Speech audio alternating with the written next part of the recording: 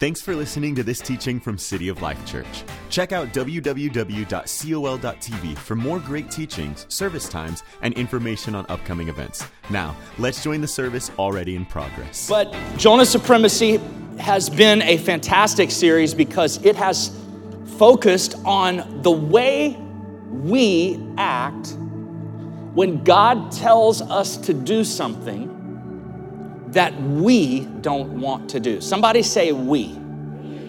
That is a really pivotal word if you're going to get anything out of this series. Because we don't want to say we when we listen to this story. We want to say he. We want to pin it all on him. In the same way that we would like to pin it all on Adam or pin it all on Eve or pin it all on somewhere else. We live in a culture where we don't want to accept responsibility for our own faults. I'm not preaching this message for amens. If I was, I'd be preaching something that is more in line with what you read on Instagram every day. I'm just preaching the Word of God, which basically tells us that we are at odds with the will of God most of the time in our life. We're uncomfortable with the message that God gives us. We are uncomfortable with being the kind of witness that God wants us to be to the people He wants us to witness to. And we not only are uncomfortable with it, I'm going to take it a step further. Sometimes we hate it. We hate what God has asked us to do. That is what this story is about. So as we jump in, I'm going to read this text and then we'll get into it. Jonah chapter 3 says this. Okay, by the way, you say, well, what's happened? God told Jonah to go to Nineveh, a place he absolutely hates, people that he absolutely hates. He's totally a racist. He is totally a bigot toward the Assyrians. They are the worst of the worst. They are Israel's mortal enemy. God, he just thinks it is repulsive that God would tell him to go to preach to a bunch of sinners that do not deserve God's grace in his opinion. He doesn't want to be around them. He doesn't want to look at them. He doesn't want to talk to them. The last thing he wants to do is preach to them. So when God says, go preach to the great city Nineveh, which is like New York City, it's a massive, sophisticated, culturally advanced city that is huge. As a matter of fact, to walk around it, the perimeter of the city would take 3 full days. That's how massive this city is. Jonah says, I would rather die. So he literally goes in the opposite direction, disobeys God, by the way, the same way that you and I do on a regular basis when God tells us to do anything we don't like to do. We just go the other way. We don't think anything else of it. But in this story, we find out what happens when we disobey God. So Jonah goes the other way. He tries to run from God. He gets on this boat. He's going to go fishing. He's going to go party near Spain. Literally, that's what he's going to do. And all of a sudden, God sends a wind. I want you to remember that. God sends a wind and the sea stirs up.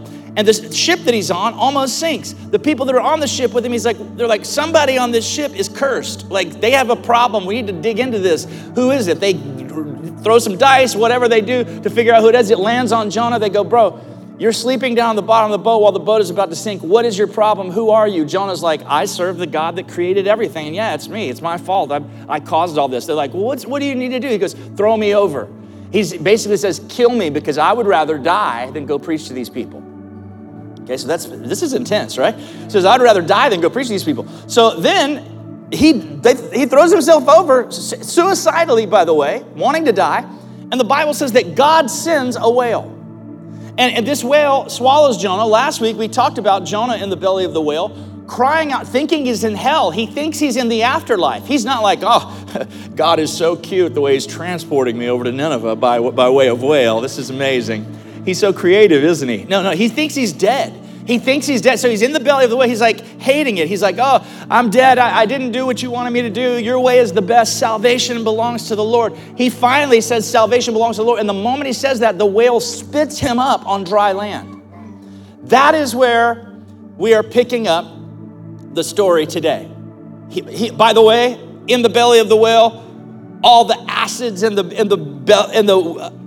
belly of the whale have corroded his skin. He looks, can you imagine how this guy smelled? I mean, there's no Bath and Body Works back then either. I mean, this is a long time to get back to normal. This guy is looking weird. He's feeling weird. And he's on land, and now God speaks to him again. a second time. Jonah 3:1. Go to the great city of Nineveh and proclaim to it the message I give you. So now he's saying, I'm going to tell you what to say, and you just say it. Whatever it is, you say it. Listen to this. It says, Jonah obeyed the word of the Lord and went to Nineveh. Now, Nineveh was a very large city. It took 3 days to go through it.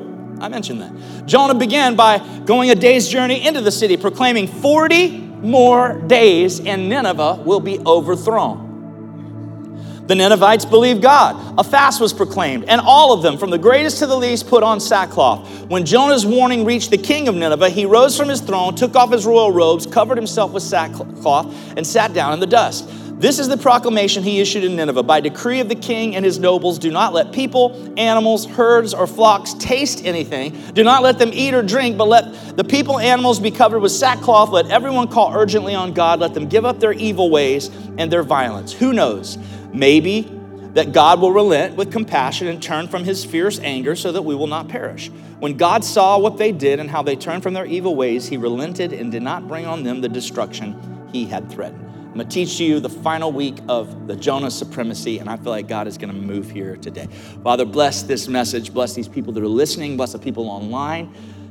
Thank you for your faithfulness and your goodness in loving us through the toughest things in our lives.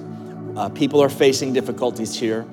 I pray for them today, God. I pray for people that are facing challenges, discouragement, sickness, Lord, negative reports, Lord, things that have come their way that have hurt them, Lord, people that are dealing with the fallout of disobedience in their life. I thank you that you are a merciful God and you give us an opportunity to get our heart right. Lord, do that today. Wrap your arms of grace around us today, Lord, and let us feel your peace and your anointing in our lives.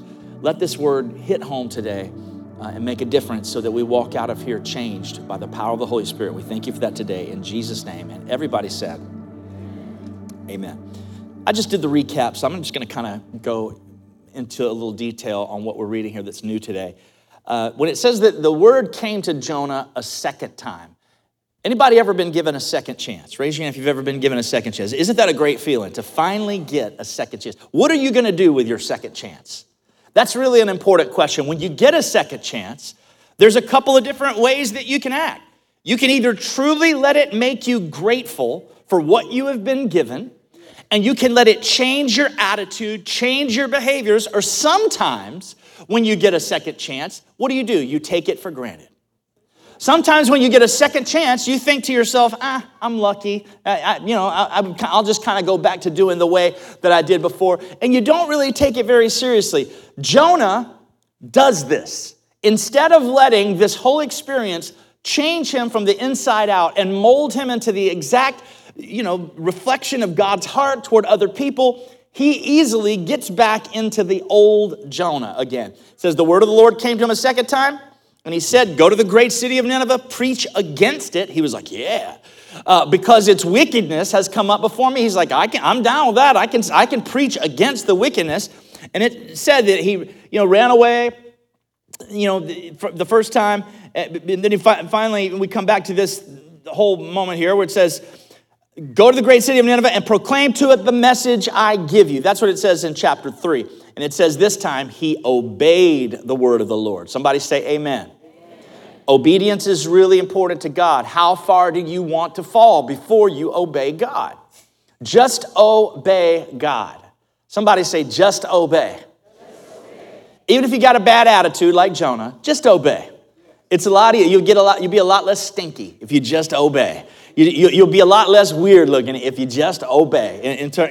Skin is all dissolved up from the belly. Just obey. And now it says, he goes through this large city. What does he decide that he's going to preach? Well, I guess he's going to say what God told him to say. And what is God saying? Why is God sending Jonah? Now, historically, when we look back at the Assyrians and we look at Nineveh, we do not see the kind of revival that produced a deep relationship with this city or this people group on a covenantal level. We don't see them changing their heart. We don't see them circumcising their kids, converting to the faith. We don't see a lot of things like that. So God is sending Nineveh a warning about their violent, behaviors toward one another and toward other people. And he's basically saying, and in a sense, this is some level of social reform, where God is using Jonah to send a message of possible salvation spiritually, but also to basically say, hey, look, you're not going to be able to continue living like this and doing these particular things. If you don't quit doing these things, I'm going to wipe you off the face of the earth. Isn't it interesting that God treats nations that way? And God treats groups of people that way. It's like, hey, I will put up with so much, but if you don't check yourself, you're going to wreck yourself. I'm sorry, I just too many 90s, rap songs. But whatever. If you don't check yourself, you're going to be in trouble. Culturally, as a country, as a nation, God looks at wickedness, and it's kind of like if you could imagine being able to see a building and that is on fire and it crumbling. Well, imagine if you couldn't see the fire, but you could see all the results of it. That's what the wrath of God is like. We can't see the wrath of God in many situations when it comes to countries and nations and the way people's lives fall apart when they don't listen to God. But we see the results of what happens when people refuse to obey God. So Jonah is preaching this message, and he says, give the message I give you. And it says that he obeyed and he went to Nineveh. And what does he say? Here's the message. Here is the revival message that Jonah preaches. You ready for it? Because I got my outline. I did all this stuff. Try to create my message. I've got this way that I do it. Okay, but this is the message that Jonah preached. And by the way, everyone in this room will probably not be saved today when I give the invitation. I hope everyone is. But statistically, I'm just saying that in a general sense, everyone that needs to get saved doesn't get saved at any given moment. I pray that happens in Jesus' name. But Jonah, this message caused every single person in the entire city to get saved. And I don't think that he was using my outline. Okay? As a matter of fact, he is a mean, judgmental person that hates the very people he's preaching to. Imagine if I hated you right now and I'm preaching to you. I mean, I can't even imagine that. It's crazy, but that's exactly what he's doing. Here is the message. Are you ready for the powerful message? Here's the message. 40 more days and Nineveh will be overthrown. And he doesn't say, and if every head bowed, every eye closed, if you're here today, he doesn't do anything like that. He just says this, 40 more days and Nineveh will be overthrown. Now, by the way, that word overthrown is the Hebrew word hafat. And that is the word that God used when talking to Abraham to say, I am going to hafat Sodom and Gomorrah. The wickedness in Sodom, by the way, this is a city that was totally leveled. Everyone dead. Everyone died. God was so sick of the behaviors of that city. I was talking about that just a moment ago, that at some point, God will put up with certain things according to his will, and then at some point, he just will not allow that any longer. And so this is the message. This is the word that he is using to preach, and it strikes a chord with the Ninevites. It strikes a chord with the Assyrians because they know what that word means.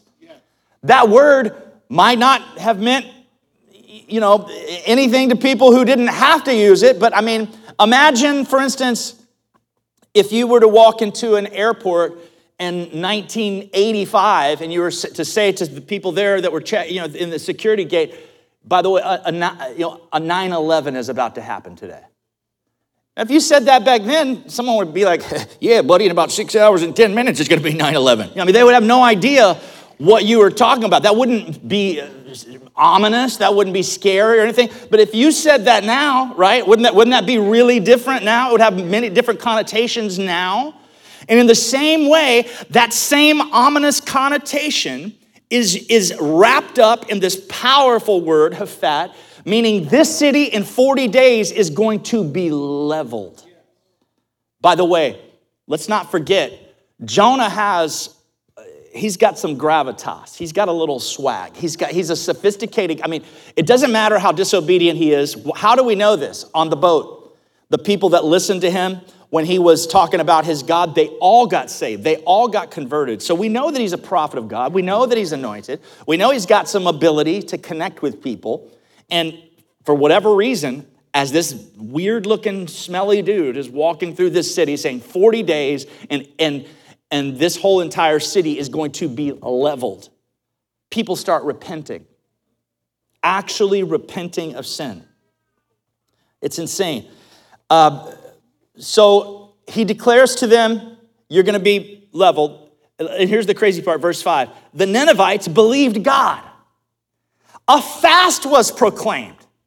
And all of them, from the greatest to the least, put on sackcloth. Can you imagine him walking through this city after all that he's been through? He hates these people. Now, by the way, internalize this to your obedience or disobedience toward God. God told you to do something this week. Did you do it? God told you to do something yesterday. Did you do it? He told you to do something. You say, well, what did he tell me? Everything he's ever told you to do that you didn't do. And all the things that he regularly tells you to do that you either do or don't do. He's constantly telling you something by the voice of the Holy Spirit that is inside you. You're either obeying that thing or disobeying it or disregarding it.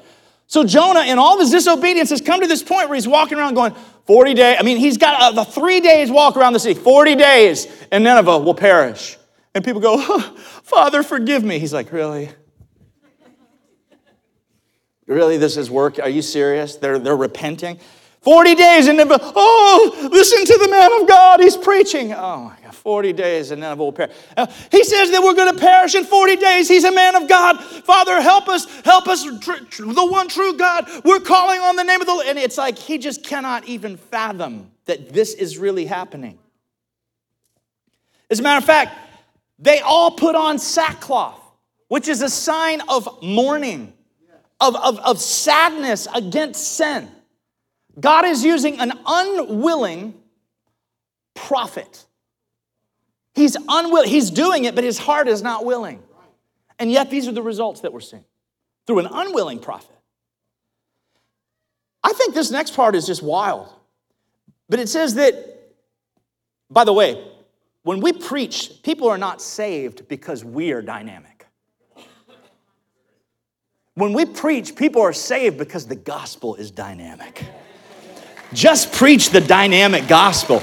Don't preach the gospel dynamically. Preach the dynamic gospel.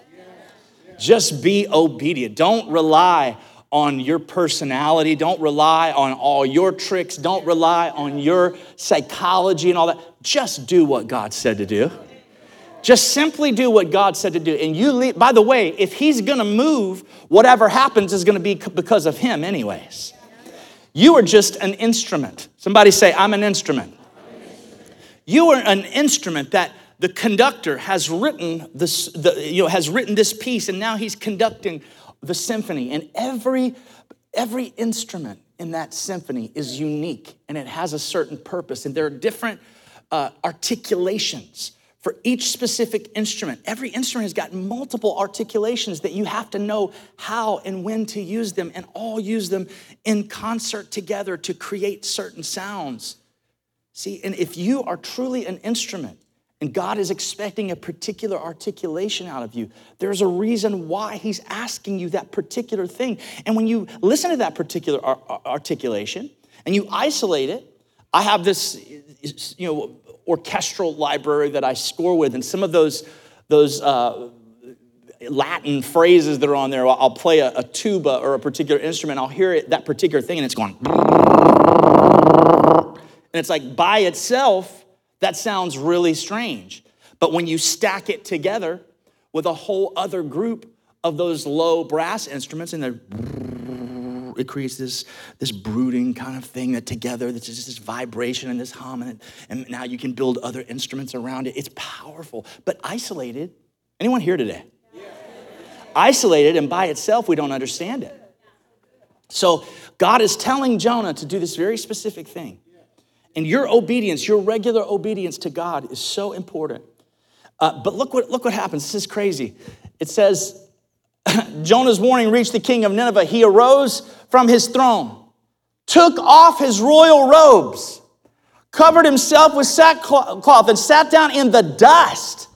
And then he proclaimed this: by the decree of the king and his noble, do not let people or animals or herds or flocks taste anything. Do not let them eat or drink. They go on a complete food and water fast.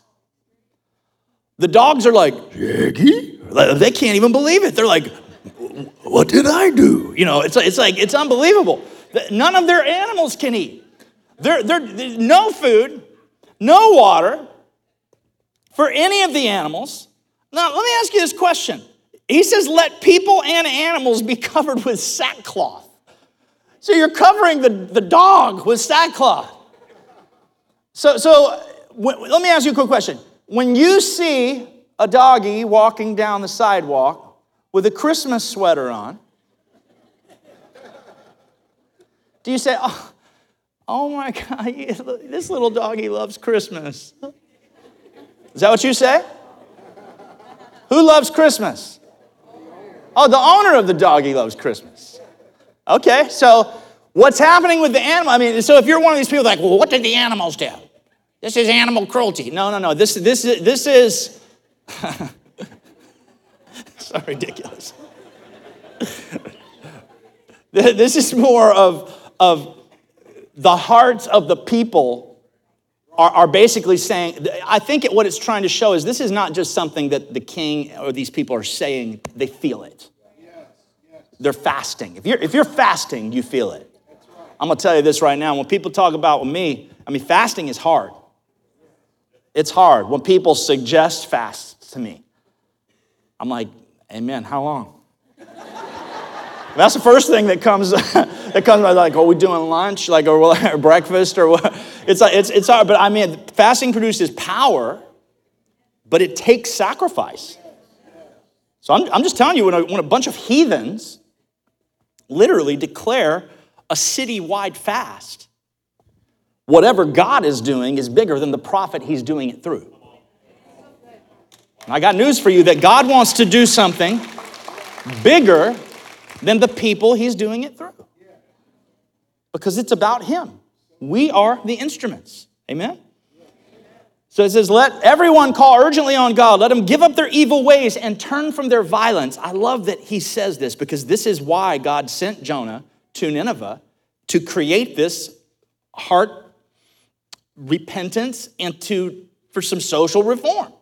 God causes social reform to take place, and the king gets it. He goes, I get the message. Now, whether they ended up, becoming Jewish or not, that's not the point. The point is God's message and God's plan in tweaking and adjusting the trajectory of this city works. They get the message, and they say, let's quit being so mean to each other. Let's quit being so violent. What does he say? He says, who knows? God may relent and with compassion turn from his anger so that we don't perish. And when God saw what they did and how they turned from their evil ways, he relented. God wanted to destroy this city because of their wickedness. He didn't want to, but because of their wickedness, he was going to. And then the whole city got saved. Imagine preaching in a stadium and every single person gets saved. That's exactly what happens. And that's what God did with obedience and displeasure. Jonah had obedience, but he had displeasure. What could God do with our obedience and our passion? What could God do with our obedience and our mercy and our love and our grace and our kindness, our boldness to proclaim the truth, but mix that with the mercy and grace that God has shown us? Mercy shown toward us should always become mercy shown through us. And Jonah missed that opportunity. Can you imagine? What if he would have gone through the city streets and said, 40 days and Nineveh will perish. Take it from me. I tried to go against God and he gave me a second chance, but I'm here to tell you, he loves me and he loves you. There's always a chance with God. Maybe the story would have been different. Maybe this nation would have turned to God spiritually, in addition to just obeying what he told them to do socially. maybe their lives would have been changed forever, but we'll never know because that's not what he did. And we land here at the end, Jonah chapter 4. Really weird. I'm going to read it. It says, after this revival happens, please make sure that you're listening to this, remembering this is not he, it's what? Come on, it's not he, it's what? Okay, actually, let's change it. Say me this time. It's not about he, it's not about we, it's about what? It's about me. Okay, here we go.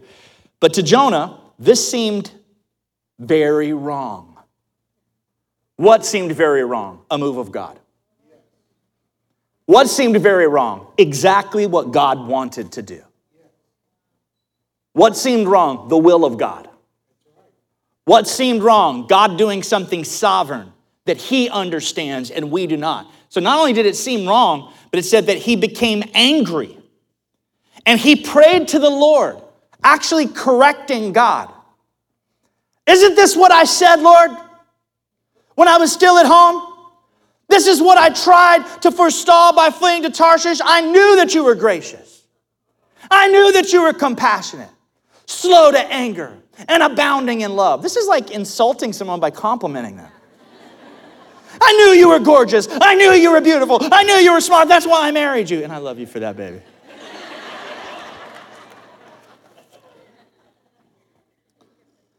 He's like insulting God by calling out the greatest things about him. I knew you were compassionate. I knew you were mercy. I knew you were loving. I knew if I preached to those people, they would get saved. I mean, would a painter ever complain if someone took their painting and hung it in the Louvre? No. Would a recording artist ever be mad if their song went #1 and was nominated or given a Grammy for Song of the Year? No. What is Jonah? He's a preacher. He has just preached a message, and God used him to cause the whole city to get converted, yet he is angry. Why? Because he's a racist. And so are we against many things in our life. We're bigots against things. We don't want to dig into that too much, and it's not a very comfortable thing for people to admit. There are things that we don't like about other people, about sometimes people groups, about procedures, about policies, about businesses, about places, about attitudes that people have. So what do? We form a little mini hate things against, that's my pet peeve. Well, no, that's actually something that you hate that you've now applied to every person that ever does it. So I'm just trying to dig in to why this is about me and not he, why this is about we and not he. It's because he's angry with God. And he prayed to the Lord. He says, you did all these things. You're a loving God. I can't even say this, it's so funny. Who relents from sending calamity? That means you don't do it. It's like you want to do it, but you don't. And now listen what he says, and let's put it in modern language. Now, Lord, take away with my life. Kill me. He's basically saying, kill me. For it's better for me to die than to live. What? He says, I want to be dead right now because I can't live with the fact that you saved people I hate. And then the Lord said, is it right for you to be angry? And he goes, really, is it right for you to be angry? And it says, Jonah had gone out and sat down at a place east of the city. There he made himself a shelter, sat in its shade, and waited to see what would happen to the city. It's like he goes and builds like a fort. And what is he doing? He wants a view of the city because he is praying. What do you think he's praying happens? He's praying that he's wrong about God and that the city actually does get leveled. He wants the kind of view where you can see the whole thing happen. So he backs up, he builds himself a little fort. Terrible attitude, horrible spirit. And, I don't know if you had popcorn back then, but I'm sure he had some popcorn. He's sitting there and trying to check out the show. Here's the weird part. You guys ready for the weird part? Then the Lord God provided, it's already said that in the book of Jonah that God provided a whale. Now it says God provided a leafy plant and made it grow up over Jonah to give shade for his head, to ease his discomfort. Because his spirit was so troubled, and he's watching, he's wanting to see the city destroyed, and God gives him this shade. Okay? And it says that he was very happy about the plant. Isn't it funny that like sometimes like when you're in like the worst moments of your life, the smallest thing can make you so happy, right? It's like, please God, let there be another Oreo. Oh, there's 3, yes. It's like you feel so good. It's like the tiniest little thing. That's why some people like get so frustrated over one little thing that happens. It's just like sometimes you need a little comfort. Now God gives him a little comfort because he's trying to teach him another lesson. And it says Jonah, he was very happy about the plan. It says that, not just happy, but very happy. It says, but at dawn the next day, God provided, somebody say provided, a worm, which chewed the plant so that it withered. So you got Jonah who wants to see the city die. He's frustrated about the heat, so God sends some shade. Okay, and Jonah's very happy about the shade. But then God provides a worm to eat the plant that's providing the shade. Do you think Jonah's going to use a good attitude about this, by the way? It says, and the plant withered, and when the sun rose, God provided a scorching wind. That's called a sriracha. It's like a desert, sounds like sriracha, like a desert wind. And it's like the hottest wind that you could ever imagine. It is the worst. So God provides the worm to take away the shade. Then he provides, that's the second time in the book of Jonah that he has kind of come against Jonah with a wind, by the way. And so he's in judgment, is trying to teach him a lesson. And it says that the sun blazed on his head so that he grew faint and he wanted to die. And he says again, isn't it better for me to die than live? And God says to Jonah again, he's already asked him this question, is it right for you to be angry about Nineveh? Now he asks him another question. Is it right for you to be angry about the plant? Now, push in here for a second. God asked him, is it right for you to be angry about me moving the way that I wanted to move? Because what he was trying to say in that first question is Jonah should have answered and said, no, it's not. Because you're the one who caused it. You're the one who did it. Obviously was in rebellion. I wasn't using a good attitude. So now God has to teach Jonah a lesson a different way. So he uses this little moment of comfort. And now he says, is it right for you to be angry about the plant? Because his question basically was like, did you grow the plant? Did you create that or did I? Because it seems like to me that I did. And listen what he says. By the way, this is dark. He says, yes, it is. What is he doing? He's basically saying, I'm smarter than you. Please do not let this happen, church. Please, those of you that are watching online, do not go toe-to-toe with the one that created the stars. Do not go toe-to-toe with the one that created your brain. He understands things from the inside out. His thoughts are higher than our thoughts. His ways are higher than our ways. And he says, it is right for me to be angry. I'm so angry. And he says, I wish I were dead. It's like the 4th time in this book that he's suicidal and just begging to die. And then God, in his compassion, said, you've been concerned about this plant. You didn't make it grow. It came overnight. It died overnight. And then he said, in the same way, shouldn't I be concerned for that city in which there are more than 120,000 people who cannot tell their right hand from their left, and also many animals? What he's trying to tell Jonah is, dude, you have no compassion. These people know nothing. They are lost. By the way, what I just read you right there, should I not have concern for the great city of Nineveh in which there were 120,000 people who cannot tell their right hand from their left, and also many animals? That is the literal last sentence in the book of Jonah. There is no traditional ending. I bet when people are putting this together, like, hey, Tommy, did you lose a page, or is there something extra there? Because I got nothing here. This kind of just ends. Like there's no, like that's sort of, I think that's why we know it's God, because it ends so strangely. I think when these sort of stories end with this little ... The prodigal son story, it ends in a very similar way. It just kind of ends with a cliffhanger, like we don't know what happened. Why? Because I believe we determine what that looks like in our own personal life.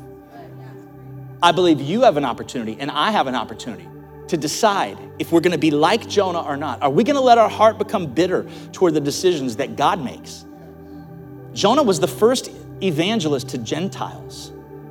And God was showing and giving a foreshadowing that this message is for everyone. It's a story that could have been about a compassionate prophet, but it was simply just about a compassionate God and how he was willing to work with a guy who wasn't perfect. That gives me some hope because I know that I'm not.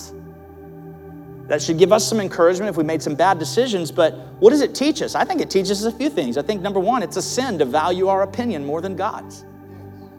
Somebody say amen here today.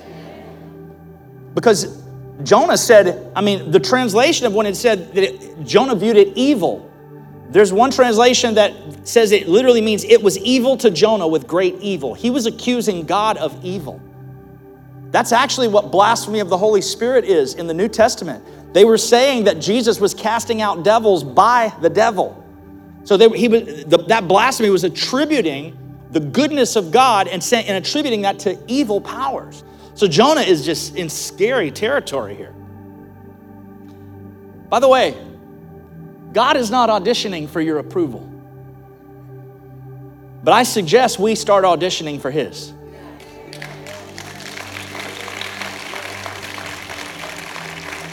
I don't remember the last time where he asked me to fill out a questionnaire about the things he was telling me.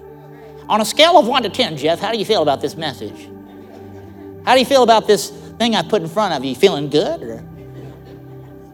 It just doesn't work that way. I said it earlier, mercy shown toward us should make us merciful toward others. Matthew 6:14 tells us that clearly. If you forgive other people when they sin against you, you will be forgiven. But if you don't, you won't be forgiven by God.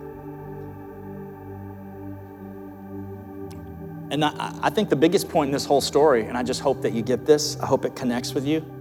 We don't like to hear what I'm about to say. We don't want to think like this.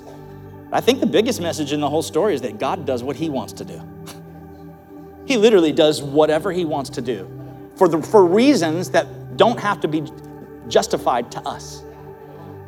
He does things how he moves. That's why sometimes you might have the meanest boss in the world. You might have a boss that God has put over you that misrepresents things, that lies, that does anything that's constantly trying to put people down.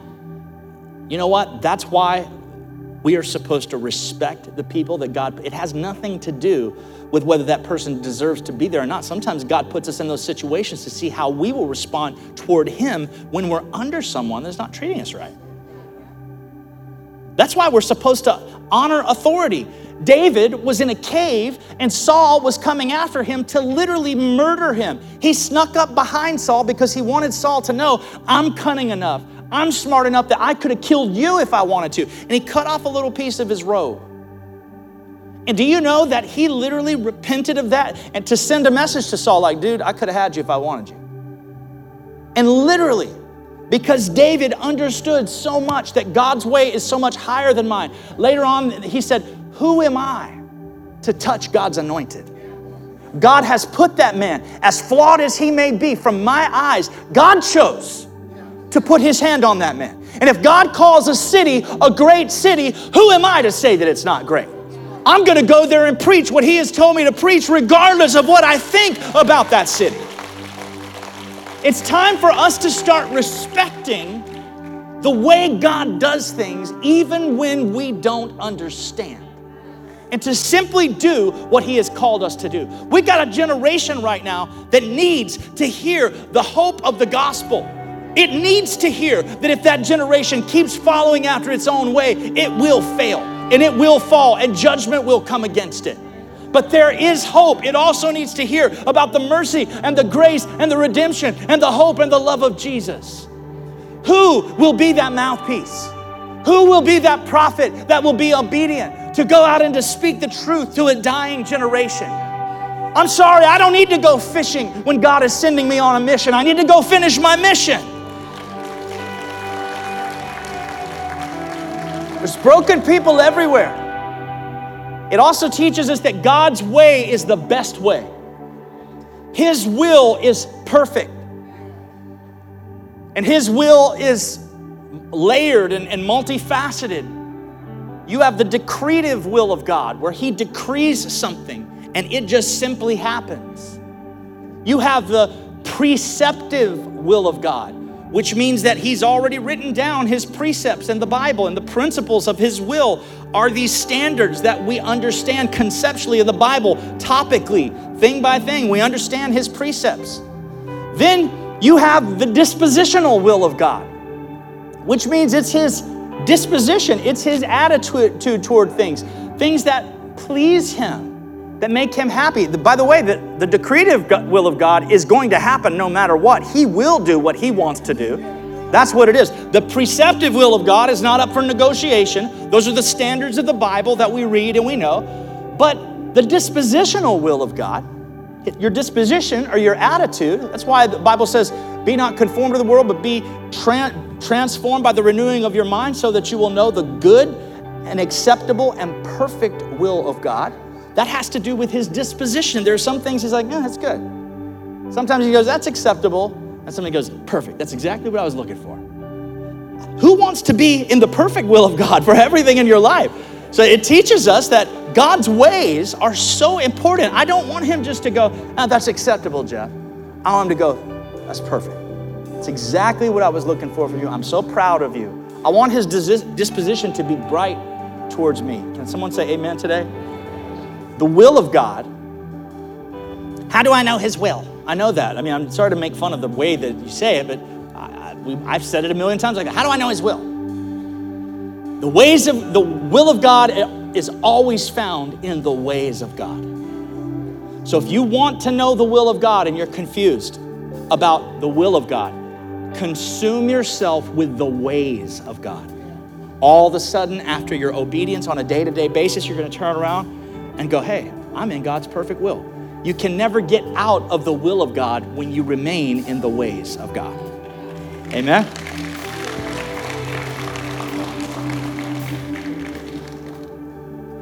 Anybody want to hear a funny story real quick? I'm over my time, but you want to hear a funny story about the will of God, the ways of God? When I was, so by the way, the will of God is in the ways of God. Somebody say the will of God is in the ways of God. Why am I saying that? Jonah, if he just would have done what God said, stayed in the ways, he would have remained in the will. But he got out of the will because he got out of the ways. Okay, so this is 31 years ago. I had a girlfriend before I had the privilege of meeting this wonderful woman, this right here, who was from Kentucky. And she was like down here on a Disney program or something. And she worked at Disney. And we were having dinner one night, and she was telling me that she had heard something about at the company about Disney. And she goes, hey, I heard that they are building a Disney World in Paris. No, I'm sorry. She said, I heard they're building a Disney World in France. That's what it is. She said, in France. I said, oh, I actually read that. I said, that's really cool. Because I thought that was amazing that different country, they're building it in France. I said, yeah, I heard they're building it in Paris. She goes, no. I heard they're building it in France. And I go, yeah, no, I know, I understand. I said, but specifically, what I'm saying is I read that specifically they're building it in Paris. And she goes, Jeff Smith, I'm not going to let you make me feel stupid. I know what I heard. They are building it in France. And what I wanted to say